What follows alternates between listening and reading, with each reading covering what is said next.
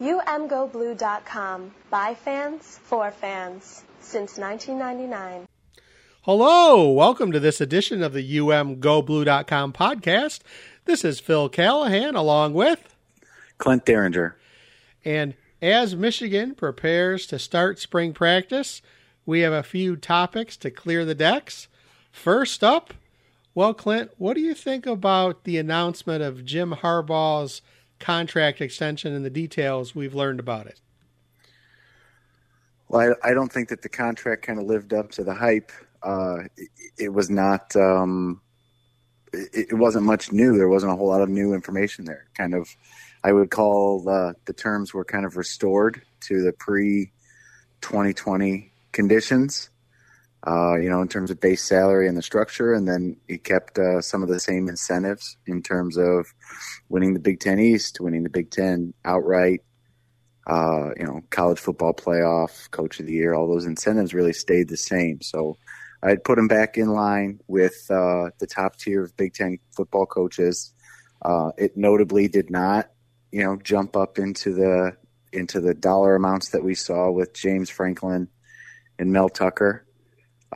Pushing towards $90 and $100 million over 10 years. So it's another 5-year contract, and there's still some people that are a little bit uneasy because it doesn't really put to bed a lot of the conversation about whether Harbaugh is going to be here for the duration of his career. So I think it's fine. It gave some answers to some questions, but as is kind of the norm for this kind of stuff in the Harbaugh era, there's still some lingering questions that we'll find out down the road how he chooses to make decisions in the years to come.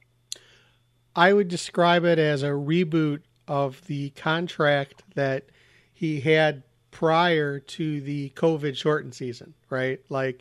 There was a lot of attention and a lot of hoopla about the pay cut that he took. And I kind of saw this kind of as if I had to describe this contract, it's the restoration, right? Mm-hmm. I was surprised because there was a lot of sizzle in the air, right? There was a lot of things swirling about what he wanted and what he hoped. And of course, Jim famously says that he's his own agent, but there were definitely, I think, things that I expected. And you mentioned the contract of James Franklin and the contract that happened down at Michigan State with Mel Tucker. I think the biggest thing that surprised me in the contract was the length. I really expected something, I call it kind of the franchise player tag, right? Some kind of hey, Jim, we love you. We want you to be here forever. You've said you want to be here forever. You've said you would do this job for free. Of course, you're not going to do it for free, but let's have some kind of waterfall clause where this is going to automatically renew and you're always going to be in the X top percentage of coaches. I expected something creative like that, and I think that would have made me feel better that we weren't going to be doing this every year, right? Mm-hmm. And I still feel like we're going to be doing this every year. And again, that's the game. This is not a criticism of Coach Harbaugh. This is not a criticism of the University of Michigan's athletic department or Ward Manuel. It's just how it is I didn't see anything in this contract that would, quote unquote, scare away an NFL team from, oh, wow, Jim's really committed, right? Or I don't see anything that I don't see a lot of love from U of M in this. I know a lot of people are going to look at the dollar amount and say, well, there's a lot of love there, but I'm not sure this is what I would have expected to see. Well, yeah, I heard that same kind of sentiment that that maybe the university maybe lowballed Harbaugh again here, and maybe there's still some lingering animosity or reading some emotion or motive into the whole thing. And I don't necessarily agree with that.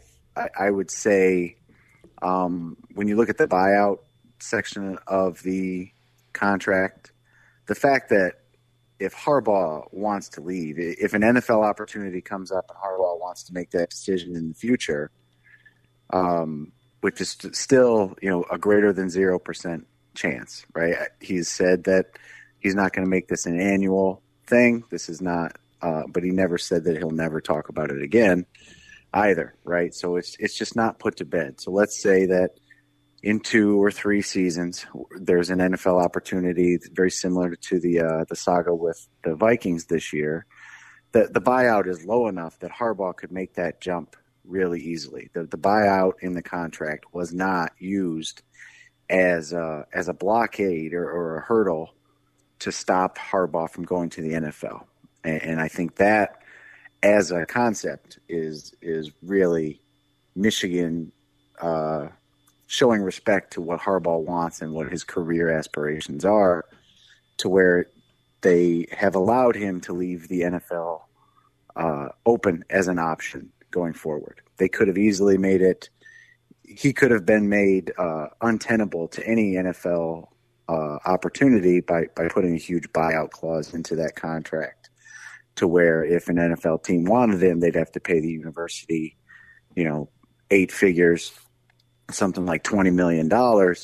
And then the university would take that money and probably put it right into paying somebody else's buyout to bring the next replacement coach in, right? So the fact that that's not there, I think, shows a lot of deference from the university to Harbaugh, and clearly is something that he still cares about. And vice versa, if Michigan were to move on from Harbaugh, if the 22 season is a reversion back to the COVID year of 2020, not something that I expect, of course, but again, greater than 0 probability. It could happen to where there's an absolute awful season and Michigan needs to move on from Harbaugh, then they would owe him personally in that 8-figure range, somewhere around $20 or $22 million.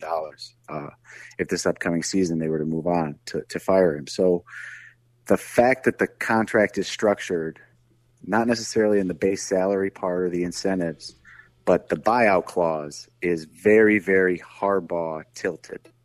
And I think that's where Ward Manuel and the university have paid their respect to Harbaugh, to where really he's here as long as he wants to be here. And he has said outwardly he'll be here as long as the university will have him. So for all intents and purposes, from what we see, it's a happy relationship right now. And he's going to be the coach probably through the rest of the terms of this contract. And that's what I would expect. But there are scenarios that could pop up very similar to this last coaching hiring cycle, where we're right back and asking those same questions. And all of that could still be a possibility, but it's not necessarily imminent, I would say. Well, and I agree I'm a big proponent of, the carrot rather than the stick, right? And again, and this is, in reference to the idea that you're going to, have a big buyout clause, right? Because again, if you don't want to be here, don't be here. Okay. The thing that I would have liked to have seen, right, is, almost say, hey, listen, Jim, and of course it would be written lawyerly, right? Hey, Jim, listen, just let us know by January 1st of every year if you're going to be here. Okay. And I would have loved to have seen something like that, because the idea of him going to Minnesota on signing day, it wasn't a good look, right? Now, again, the nature of these opportunities, they come up when they come up. If I was commissioner of the world, that's what I would have put in a contract. Hey, we love you. We want you to stay here. Here's a quote unquote, a lifetime deal. And every X number of years, we're just going to look at, the average salaries and do something. But can you let us know by January 1st, right? Or even, that's what I would like, And again, I don't think that that's necessarily going to happen. There's this a lack of synchronicity between what you'd really want on the college side and the opportunities that pop up on the NFL side. So, and that's due to the playoffs and all kinds of things. I mean, the NFL playoffs. So I would have liked to have seen something like that. I'm not sure that we've, as you mentioned, I think, listen, anybody can say this. There's always the dream job, the opportunity, the most perfect opportunity. I don't think it necessarily has to do with money. It has to do with situation. So again, you can never say never. And, it's interesting from a fan's standpoint, as much heartburn as there was this year when Harbaugh was toying with leaving, there were a huge percentage of fans who wanted him to go last year, right? It runs hot and cold depending how things go. I don't expect Michigan to fall back to what happened during the COVID season, but again, so Clint, is there anything that you would have liked to have seen? Is there anything that you've seen in other contracts that you think would have been realistic, or do you think this is kind of the state of the art and the state of the situation? No, and I think you and I talked about it in a previous episode, and you mentioned it earlier today, that I would have liked to see some creativity in terms of setting a standard for success in a given year and having some automatic triggers that extend the contract terms so that you're using the contract and the language of the contract to avoid getting into those renegotiating years. I think entering the contract negotiations right as the pandemic hit was a little bit of a perfect storm in terms of the chaos that it brought into the relationship between Harbaugh and the university, and then that led also to a really poor season in 2020. So to avoid that, I wish the contract were used to keep it automatically extending if he were similar to those incentives. If he wins the Big Ten East, wins a Big Ten title, then we would automatically increase this term for some predetermined amount. So it certainly would be possible. I think the example that I've used in the past is Tom Allen's contract at Indiana. He's got an automatic extension clause in his contract. And you also mentioned kind of a market value reevaluation clause. That's something that I saw in Nick Saban's contract at Alabama, that basically as the average salaries of the SEC coaches around him go up, Alabama is going to give Nick Saban a raise automatically to be right there at the top, because they believe that he's the best coach in the SEC. And if everybody else is getting raises, then he's going to get a raise. So that's written right into his contract. It's hard to argue with that, anything else being true. I think he is the best coach in the SEC and probably nationally and maybe even in the history of the game. So I'm not saying Harbaugh deserves that type of deference or that type of specific clause. Those in terms of options and creativity to kind of keep Michigan out of the annual saga of contract renegotiation. It seems like may have missed an opportunity in this particular round, but maybe it's something that comes up further down the road, because like I said, I don't think this is the last time we're going to be having this conversation. So we'll revisit it later, and maybe we figure something else out in a future cycle. What I hope is that Harbaugh has such success that this contract is a draft for the next contract, right? That, like you said, I don't think that this contract is going to stay steady for the next 5 years. Something will happen, either good or bad. And, there's so many things in flux right now that, one of the things I said to myself when I was looking at this contract is, okay, we can put this away till next year, right? Or maybe 2 years. One of the things that I think is going to play into it is, how does NIL work out, right? And people will say, well, what does that have to do with the coaches? I think it has a lot to do with what Harbaugh is worried about, right? I mean, we have seen other colleges be very aggressive in the NIL space, and Michigan has just announced the Victors Exchange.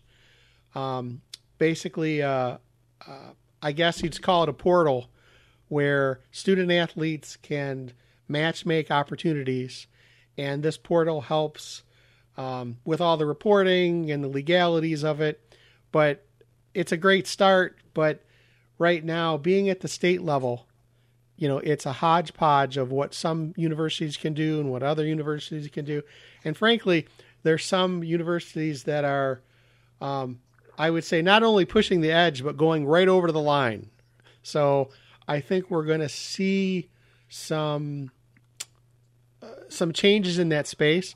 But the point being is that Michigan is going to have to find a way, legally, ethically, all those things, to really make a big splash in NIL. And I think that that's going to impact, a coach like Jim Harbaugh, right? Like, when you're talking about competitiveness, are you going to be able to compete with the top 10 or top 20 programs that are finding opportunities for their student athletes? I think it's a valid question. Certainly.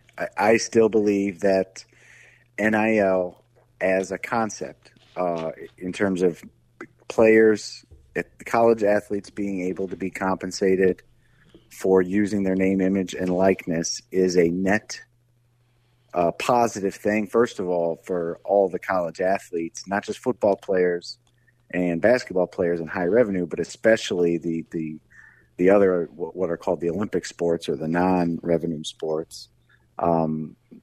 Restricting them from those opportunities never made a lot of sense. So I think it's the right thing to do to allow it. The fact that there's this looming cloud of corruption and how it's going to affect recruiting is more of an indictment of the NCAA and the college football atmosphere at large, and not necessarily this particular concept, right? This is just Clint, let me jump in. I totally think it's a positive. I don't want to give the impression that I don't. So you and I are totally on the same page there. Absolutely, and these are we've had that detailed discussion before, certainly. So this is a positive thing, and my last kind of preamble here is that I think that it's going to be a net advantage for Michigan in terms of their football program, because this will take financial considerations and kind of blunt the competitive advantage that some universities had previously, where a player could make money under the table and outside of the rules, where now Michigan has a path to that same player may also be able to make additional money and play for Michigan. So I think that it's going, by bringing all of this activity above board and out in the open, I think it's a net benefit for the programs that have been trying to recruit more within the rules than some of the other programs nationally. So all of that being said, it is one more thing to try to manage for a college football head coach, especially somebody like Harbaugh, whose main competition for his services is the NFL. Well, of course, free agency is, and personnel is handled in conjunction with the GM. It doesn't necessarily fall on the head coach, and it's not a 365-day a year job in the NFL. So the task is a little bit heavier. That lift is a little bit heavier, but I still think that it will end up being better for the program overall in terms of what type of talent and how strong the recruiting classes coming in will be for Michigan. And I think we saw that in 2022, this last recruiting class that signed was very strong, top 10, depending on where you look at the rankings, somewhere right around 8, 9, 10, or 11, somewhere right around the top 10, even though right now NIL is still very much the Wild West with very limited regulation, and nobody really knows what's allowed and what's not. We're going to it's chaos right now. We'll sort it all out later. So the fact that Michigan's kind of taking a measured approach and trying to really work within the state law in Michigan and kind of walking before they run, and is still able to have success and bringing in talent at a top 10 level, I think is fine. If we start to see that slide down, staying below the top 10, slipping toward 15 or 20 nationally year over year, then that would be a major cause for concern. Absolutely. And I think, again, just to reiterate, I think NIL is a great thing. One of the things that one of the advantages that I think Michigan has, and I think one of the assets that this program will have, is that you have a head coach who was a successful athlete at the University of Michigan, had a pro career, obviously is a coach now. But what's going to be interesting to me is the insight that he can bring to players personally as they navigate NIL. Okay, and we've talked about this before. Again, with the kind of dollars that we're hearing about, the kind of things that's being thrown around, this is life-changing money, right? If invested right, if taken care of. And I really hope that this is one of the things that, in addition to Michigan having this portal where athletes can have these kind of, create these relationships, I hope there's going to be some kind of add-on service of financial advisement. Okay. Hey, listen, here's how you do this. Okay. Here's a path forward. Here's a way you can do this, because long term, okay, one of the advantages that Michigan has had, okay, and, you've heard this, Clint, they would talk to coaches and say, how successful was this team? And the coach would say, well, what we'll really know is in 5 or 10 or 15 years, what kind of business leaders will they be? What kind of parents will they be? What kind of husbands will they be? Right. And I want Michigan to take that kind of long-term view, to view student athletes as a long-term asset, not as a resource to be consumed and thrown away. Right. And I think that NIL is a huge lever toward giving advantages to the student athletes who won't necessarily who won't be Tom Brady, who won't be Charles Woodson. Because guess what? 99.9% of them won't. Okay? And NIL is a way to reset the balance to where they can generate some revenue and hopefully make some good decisions to be a positive, make some positive changes in their life, starting now, moving forward. So, again, I think, as you said, NIL is the Wild West. I roll my eyes. I don't think we're going to get anything from the NCAA to help rein it in. I don't know how it's going to be reined in, but the track record of the NCAA is not great. I don't know what they could do at this point. So again, something's going to come.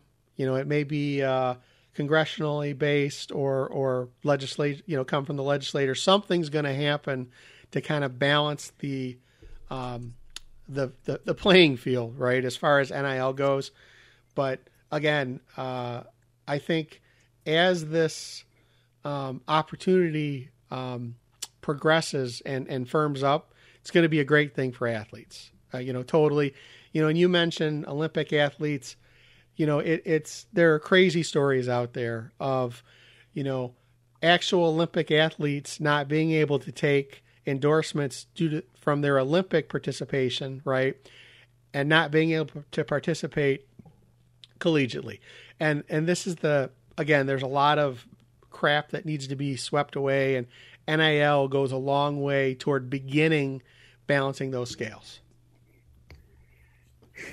Right, absolutely. And I think as of right now, the chaos is going to be, this is not going to get sorted out in a year or two, right? Right now, there are just such major paradigm shifts at all different levels of the NCAA as a governing body. And then with NIL specifically, there is no federal standard. So it's 50 different laws in 50 different states where these institutions, everybody's playing by different rules. And the NCAA just basically stepped out of the way and said that it can't be pay for play without really defining what that means. So there's a lot of legal wrangling and hemming and hawing and hand wringing to be done before we have kind of a standardized process in this. So the folks that are going to push the envelope of what is allowed, I did see a headline where there are going to start being some investigations as to whether some institutions have already started kind of crossing the line, the very blurry line that the NCAA already set in terms of not making it pay for play directly. Those investigations will start. We'll see if the federal government gets involved to create a national standard instead of 50 states playing by 50 different rules. We've seen some state legislatures hurry to repeal their own NIL laws because they feel like they're hamstringing their state universities and their football programs. So there's more change than there is stability right now.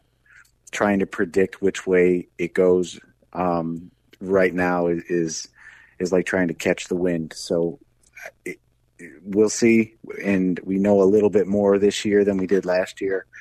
But the amount of change between right now and probably 12 months from now will still be so huge that we'll probably be having a totally different conversation next off season. Absolutely. Again, this is going to be an ever-evolving entity and opportunities. I don't want to make it like Michigan is not addressing these long-term issues. One of the things that the Victors portal or Victors Exchange helps or says it's going to help with students is investing in resource management, business formation, all these different things, branding strategies. There's a lot here. And what I'm excited about is when you look at a university with the credentials of Michigan, right? You have so many resources that can be brought to bear in this that I think in the long run, Michigan should own this. Okay. I mean, they should be one of the top 5, if not one of the best, right? So it's going to be interesting to see how this evolves. And again, I know a lot of people are concerned that some universities have jumped the line, and you can look at what's happened in recruiting this last cycle. And I think this is a short-term aberration that will be brought in line. So, Clint, another topic that does play into this because of how much money reportedly has been left on the table. It was announced that the college football playoffs will be staying at 4 until the end of the 2025 contract. And according to ESPN, the NCAA is going to miss out on potentially $450 million of revenue through that decision. So I know you recently participated in another podcast where you stated your case for acknowledging that it may be a good idea to expand the playoffs. What do you feel about this decision by the NCAA to punt and not expand sooner or before this current contract ends? Yeah, I think that the powers that be, the playoff committee, not the selection committee, but the folks that were meeting, I think last summer, maybe end of June, beginning of July, when it was announced that they released their 12-team plan, and we did an episode kind of talking about what we thought about that 12-team plan.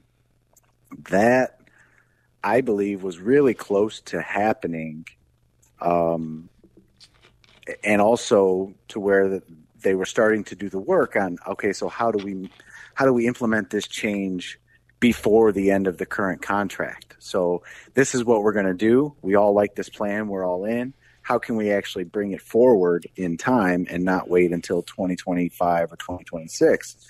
So that's where we were in June or July of last year. And then I think what happened was it leaked that the SEC had recruited Texas and Oklahoma over to the SEC and away from the Big 12. And the SEC commissioner, Greg Sankey, was involved in both of those major paradigm shifts. He's on the playoff committee that was working on this new plan, and he also behind the back of the Big 12 commissioner and those universities was recruiting and kind of facilitating the shift for the two kind of flagship universities of the Big 12 to shift over to the SEC.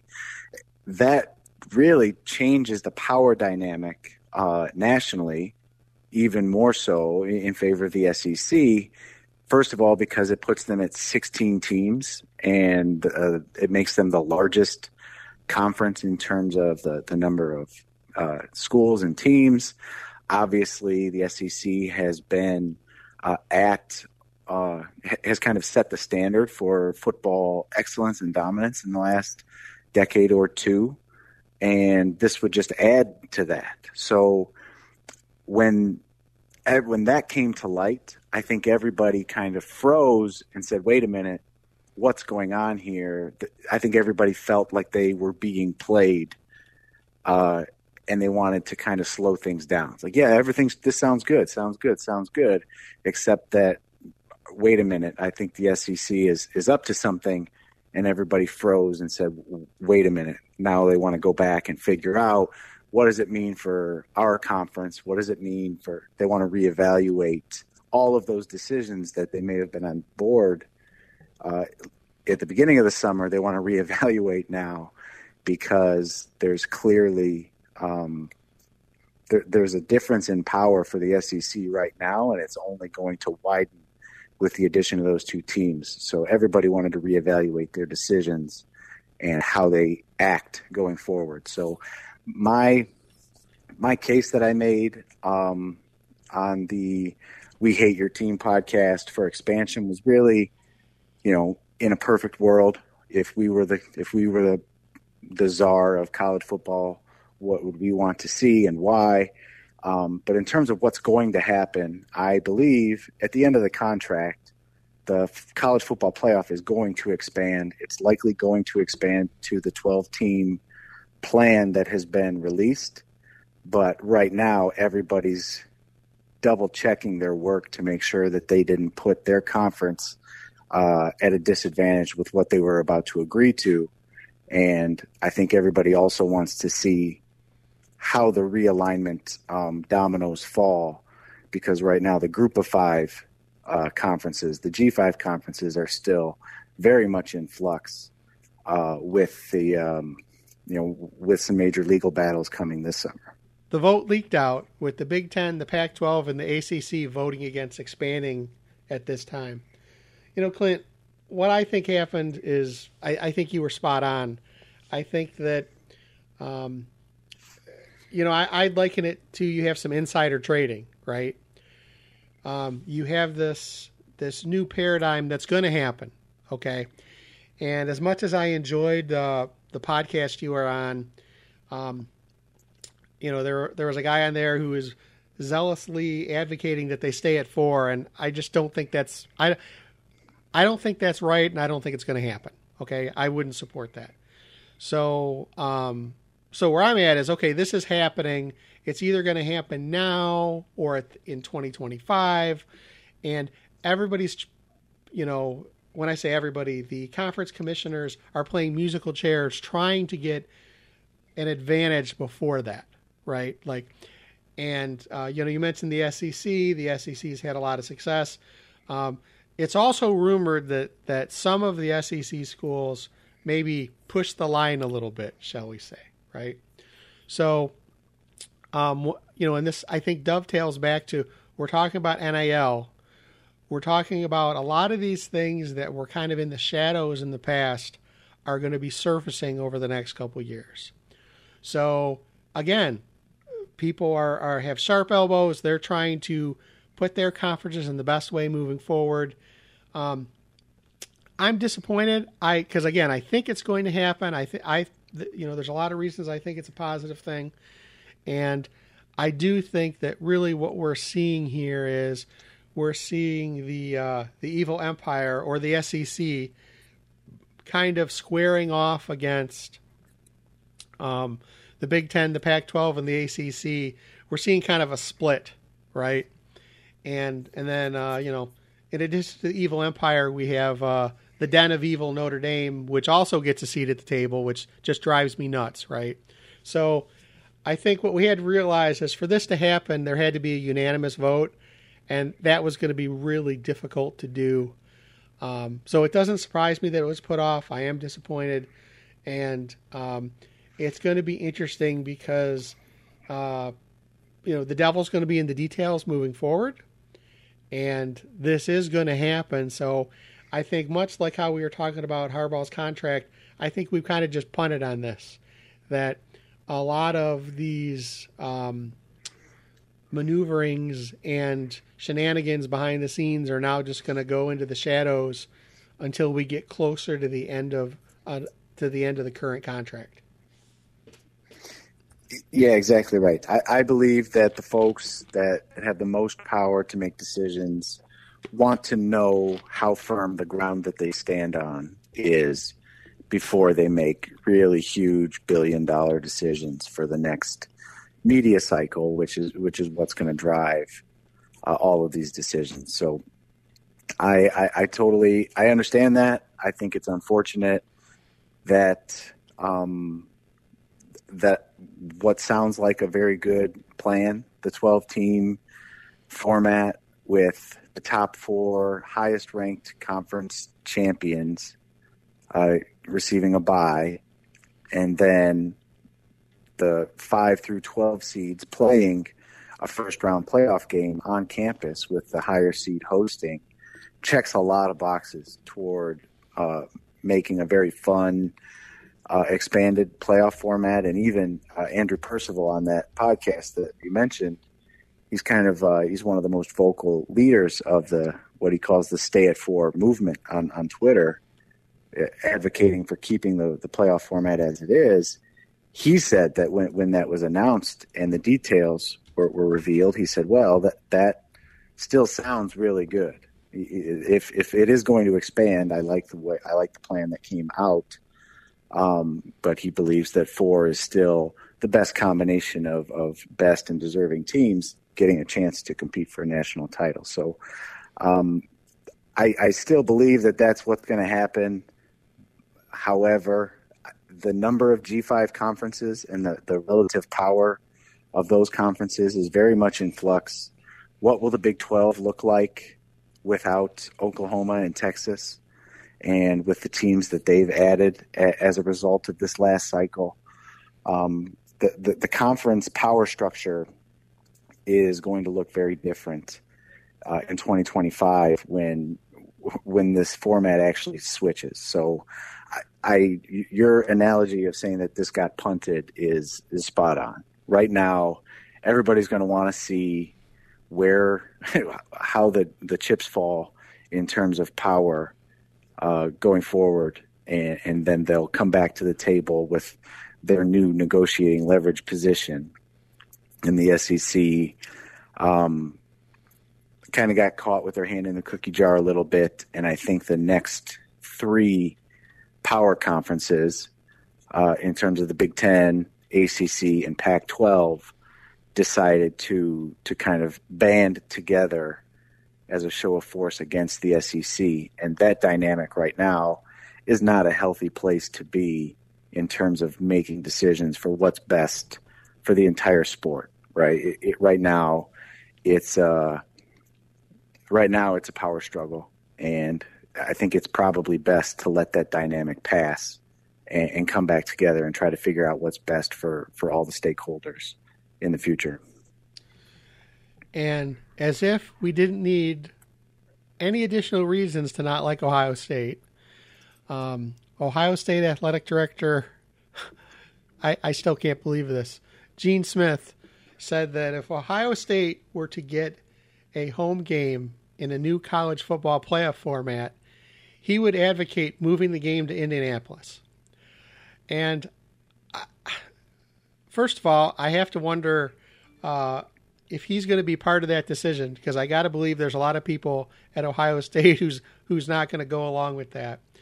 The next thing I have is, gosh, how much money does Indianapolis have to have this much influence over people? I'm constantly shocked. Listen, I went to the Big Ten championship game in Indianapolis for the first time, because the first time Michigan had the opportunity. It's great. It's a nice town, but there's lots of places that you can play a football game, right?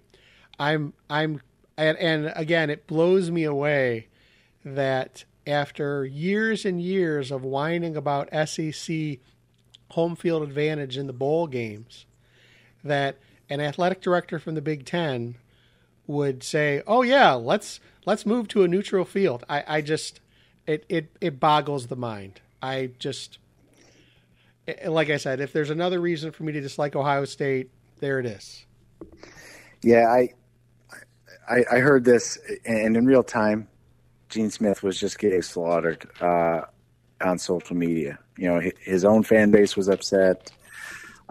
Members of Michigan fan base and the rest of the Big Ten fan bases were kind of pointing and laughing.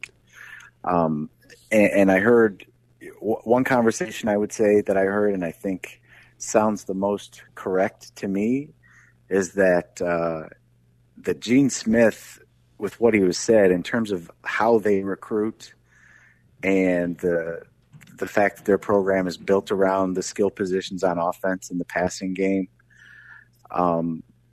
really the complaints that you heard about why they were at a disadvantage against Michigan in Ann Arbor in a light snow in the cold weather in November, that he acknowledges all of that as program shortcomings, that would be disadvantageous for them, the way that they're constructed, to play in December in a winter kind of atmosphere because of how their team's constructed.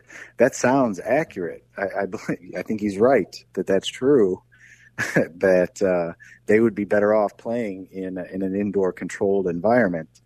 But I think it was a mistake to say that publicly, even if he believes it. And weighing that as even though I believe it's true, weighing that against forcing your fan base to travel to Indianapolis, which they would do just fine, and they would have a home atmosphere in Indianapolis, I'm sure, if they were to host a game in Indianapolis in some future event. Well, Clint, I mean, forcing that on your fan base seems like a mistake. Clint, Ohio State fans look for any reason to get out of Ohio. I mean, we can understand that, right? And again, what surprises me, and this reminds me of, the David Brandon comments when he was, our misguided athletic director here. When, again, I'm a season ticket holder, okay? I want as many home games as I can get. I want as many home games that count as I can get, okay? We have lots of home games that don't mean anything, okay? That, and with all respect to Maryland and Rutgers, I say this, when I started as a season ticket holder, I would run to the mailbox and get my season tickets. And if I saw Rutgers and Maryland on the home schedule, I'd be disappointed. Okay. Now I get them on a regular basis, right? Not happy about it. Right. Mm-hmm. So you're telling me, so what Brandon would do is, hey, let's give up a home game and go play in Dallas. Okay. No, I'm a season ticket holder. I don't want to go to Dallas. Okay. I want home games that with meaningful opponents. So for an athletic director to tell his fan base, hey, possibly one of the most important games that you're ever going to see, I'm going to move it to Indianapolis. I think that was, we can get into, well, the team's built for speed. Hey, listen, you got to manage that, right? I really, again, that's that kind of thinking is one of the many reasons why Dave Brandon is off somewhere counting his money and out of our life, right? Yeah. So I was just surprised that, by the time you get to that point, you should have a better safety on what you say, right? You might want to think about it. And I just can't believe that, that's the kind of conversation maybe the head coach tells them, right? Hey, maybe this wouldn't be the best idea. You don't tell, and again, we've both been to Columbus, rabid fan base, hey, we don't want to have a game here. Sorry, guys. I shake my head. And again, coming back to as much as I like Indianapolis, the idea, going back to the Big Ten championship game, the idea that you can't rotate that game among locations because it's really hard putting on a football game. Oh my gosh, you got to be kidding me. Okay. Indianapolis has some kind of hold, and I'm going to say it. Listen, I like, again, no disrespect to the good people from Indianapolis, but even I consider Indianapolis flyover country. Okay. When you consider, the Big Ten footprint of Pennsylvania, Michigan, even the New York area now, Columbus, there's so many places you could rotate that game around, and generate a lot of interest. I'm baffled that we keep going to Indianapolis, but that's the way it is for now. Obviously, I'd like to see that revisited at some point. Again, so again, surprise at Ohio State.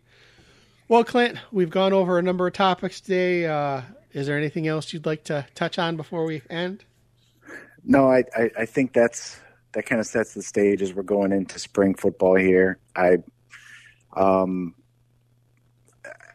interested to see, what narratives come together and what the program's putting out as we get toward, spring practice and which players kind of step forward in the leadership roles and we start talking about actual football again and not this kind of high level college football layout stuff. So it was a strange start to the off season. I think things have kind of settled a little bit here, and it feels like we can start kind of ramping up and starting to think pretty hard here about what the 22 Michigan football season is going to look like. And that's a good place to be. And I think the next time we talk, we'll have some more specifics on kind of how that's taking shape and maybe what we're going to be looking for when Michigan comes together and puts on a spring game in April. Looking forward to seeing the team back on the field in the big house and looking forward to having fans in the stands. That's the current plan. So that's going to do it for this edition of the UMGoBlue.com podcast. This is Phil Callahan along with Clint Derringer.